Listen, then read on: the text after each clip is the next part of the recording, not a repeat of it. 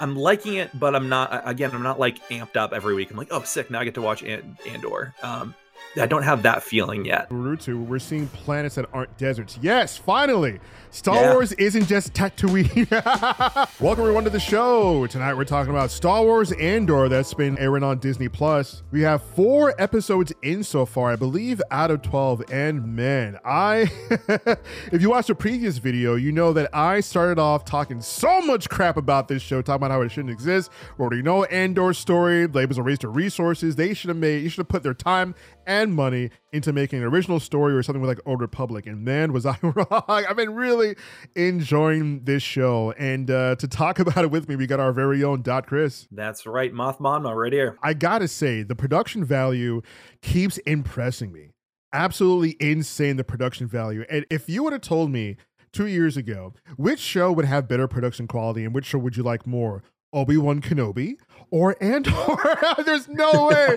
There's no shot anyone would have put Vegas bets down on Andor. No shot. It's absolutely insane. But we have these incredible sets, these incredible pieces. I mean, we got Cassian Andor and Luthen on their way to a rebel outpost that's on a remote planet that they have a plan to do a little heist, a little dallying job against the Empire in like the height of their power. Even being in that ship, the production quality is amazing because you have certain productions like Obi-Wan Kenobi, right, in which they use the volume, that big video wall where things look kind of fake. Even the visual effects weren't that great. And it's insane how, I don't know if it's like different people in charge or the people on Andor were allowed to just do their thing or whatever, but for some reason, this show has the sets, it's got the acting, it's got the intrigue. It's like the adults are at the steering wheel and they're giving us a good story. Serge, while you were just talking, I think, comparing this to Obi-Wan is interesting because I feel like one thing that this show has going for it is the scope of the show. The amount of characters that we're following, it doesn't feel so constrained, that it does feel like it has some breathing room. We're seeing a lot more. We're traveling to a lot more different places so far. We're seeing different types of characters as well, in different that like have different roles in this universe. We're seeing, we're seeing part of the Empire. We're seeing officers. We're seeing some of their foot soldiers. We're seeing the world. We're seeing people that like work in a junkyard, people that just do sales, people that like all different types of stuff. That feels great. Again, I would like a little bit more creature work because it's just humans everywhere. I'm liking it, but I'm not. Again, I'm not like amped up every week. I'm like, oh, sick! Now I get to watch Andor. I don't have that feeling yet. But overall, I do think the production's off the chain, except for Mon Mothma's limo. That was like the weirdest. Like, yeah, that was the only thing that was kind of yeah. But besides that, yeah, the ship. The ship that they flew in was awesome. Most of the sets are great because they're sets. They're not like screens, which is great. Like the screen thing is cool and a great use of technology, but like you gotta do more than that. You can't shoot everything there. Naruto, we're seeing planets that aren't deserts. Yes, finally, Star Wars isn't just Tatooine. Us getting to see all these different kind of planets. Yes, exactly. I'm starting to get that feeling, Chris, of looking forward to Andor every week because like this week we got Coruscant. Coruscant doesn't look like it used to. So it used to be more shining, more glistening, at the peak of, its at the peak of its power in the prequels. But now since the Empire has taken over, it's looking a bit more industrial, a bit more sanitized. And I think that very specific choice really lends to the flavor of this world, and I'm loving it. My mouth was open. I was just like, man, we're on Coruscant again. Look at it with the Empire taking over. My God, look at it. We're getting to see another storyline within the Empire. So we go to this bureau that's responsible for like all of these. Here's the part of Star Wars where there's like litigation, where there's just like there's this little Imperial like security council. But what they're really doing is making sure that they snuff out any sort of insurgency, anyone who's speaking up against the Imperials, anyone who might rise up against the Empire. So when the head guy's asking for reports, they're like, oh, there's something in this sector, there are these like corpos in that sector, but there's rumblings over here. there's something else over here too. And there was another guy who just kind of looked at the camera. He was just like, blah, blah, blah, blah, blah, Scarif. He practically looked at the camera when he said Scarif. I was like, remember that place? Remember that place from Rogue One? Yeah. You know, we had the Death Star planes there. Huh? I was like, come on, dude. We start off the episode with Andor and Luthen talking about the rebellion without talking about the rebellion. They don't say the Rebel Alliance. Luthen doesn't really say what he's doing. But there's something weird, Chris. In the conversation that Luthen, who's played by Stellan Skarsgård, was having with Andor, he alluded to that he kind of knew Andor. You know, he called back to a war, which was something we saw in Solo, the movie Solo, a Star Wars story, where I don't know if you guys remember that mud planet that they were on, in which we found Chewbacca, in which there was a war there. Apparently, Andor was there too. We might get a flashback later on. Who knows? Because in the trailer, I think he was in an Empire outfit. Luthen said something along the lines of like, yeah, he knew that. And then he even called like either the post he was in, or he said something that was like, wait a minute, how do you know that? You know, oh no, it was a position that Andor was in. He's like, no, yeah, you were doing this. Yeah, I was like, wait, what? How do you know that? Was Luthen there too? Is he like an officer? Was he former Imperial? It's interesting. So I wonder what's going to happen with that. And I like the fact that Luthen is really playing his role, and I like the spy espionage thing that the writer and director of the Bourne movies brings here, because man, he's been doing a really good job giving us this genre inside of Star Wars. Talking about Tony Gilroy there, because Luthen, when he drops off Andor at this newly forming like little rebel ragtag team, he goes back to Coruscant, and before he lands, he puts on a wig and he starts like acting in the role of like some dignitary. I was like, oh man, that's so good. And that lets you know everything about his character. I mean, Chris, what are you thinking about Luthen's character so far? I really like it. In fact, I think last time we were talking about it, I said the one thing that I want to see out of this is I want to see like what happens with the Senate and like what are the politics of this transition period. And we got there because he clearly runs some sort of like antiquities business, and Mon Mothma shows up talking about she needs something good for her husband's birthday, and then it turns out they're in cahoots, and this is pretty cool. So Mon Mothma is a senator, and clearly they're both trying to undermine the power of the Empire because they know that's no good. So I am super excited. All the stuff with Mon Mothma was really cool because we don't know, like we met the character and we're like, all right, she's in charge, but like we don't know like how she got in charge, and making the connection of like the Galactic Senate to the rebellion. This is what I want. And we're getting it. So this piece I'm very excited for. Oh, dude, yeah, and the fact that we get like Mon Mothma in this in this episode, I thought was awesome, right? Like we get to see Luthen go to his antiquity shop, his antique shop in Coruscant, getting to see like the inside of like something else that's not the Jedi Temple or the Council or like Palpatine's room. It kind of seems like Coruscant's actually being lived in now, and I love all the crazy Easter eggs that are in this antique shop. I mean, we got Star Killer's armor from The Force Unleashed. We got what looked like Jango Fett, some Mandalorian armor in there. Mm-hmm. We got some things from the Old Republic. I mean, it's so crazy what's happening in the show right now. They're dropping so many different Easter eggs. And make sure you guys will watch all the breakdowns from channels who specifically go into that kind of stuff, because there's too many things to list. But I love seeing all that unique things in there. Remember too, we need an antique shop.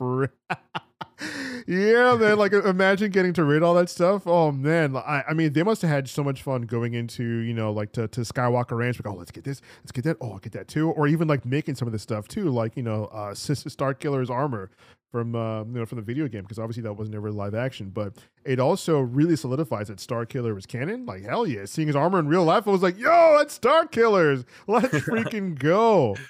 Oh man, but yes, seeing Mothma and Luthen talk in code in the back, and how like she's like supporting him, and how they're going up against the Empire is really hush hush. I love this spy intrigue. It's such a mature show, and I'm really enjoying it. And you feel the tension too, especially Chris when Mon Mothma was talking about how all the faces are different. Like all of the moves she feels like she's being watched. She has a new driver now.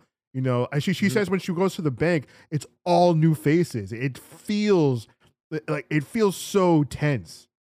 you know. Yeah, and when she goes back, I love the scene where she goes back and she's talking to her husband about the dinner that's coming up, and Yeah. he's like, "Oh yeah, I brought all my friends." She's like, I spend my entire day fighting these people, and you're inviting them to our house. Like, this is ridiculous." But that's what really fascinates me is like, okay, these folks that are like kind of breaking from the Senate. I was so excited. I was like, "Oh, this is great!" Like, what are the dynamics of like a husband and wife that clearly one is like deep undercover and the other one just like doesn't care. It's great. Yeah, I love the back and forth of her talking about like, yeah, man, like I mean, these guys are on the opposing side of me. They're trying to take me down every time they can, and you're inviting them here to our house to have some dinner. Are you crazy? What the hell? You know, and he's just like, they're fine. Everything's fine here. And I like that on that guest list is one of Palpatine's like right hand people. I forget her name, but she's the when there's a scene in the Senate, there's an alien guy who's blue with horns, and there's another one who's sitting down and she's bald, and it's that lady. Gotcha.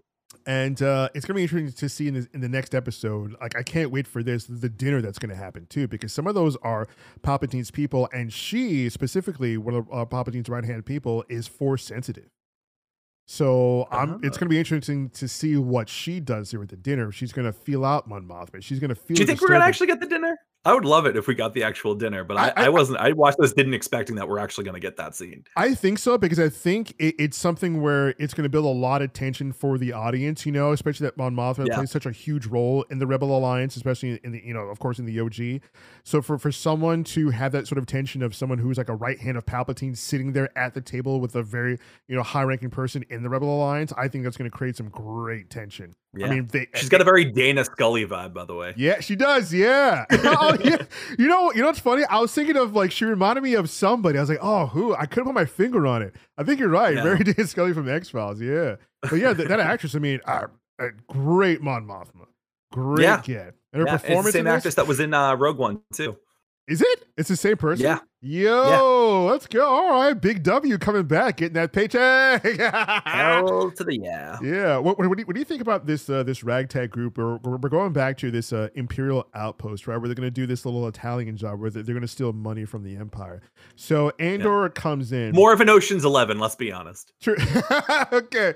More of an Ocean's 11 thing here. True, yeah, because they're going to steal like money basically out of like the coffers in the bank of an Imperial base. That's right. The Bellagio is what we're talking about. Yeah, and he's coming in late to this heist too, but you know, Luthor's like, hey, you know, you need this guy. You said you were down a hand. You need someone who's got some muscle, someone who's dedicated. This is your person, like whether you like it or not, you know.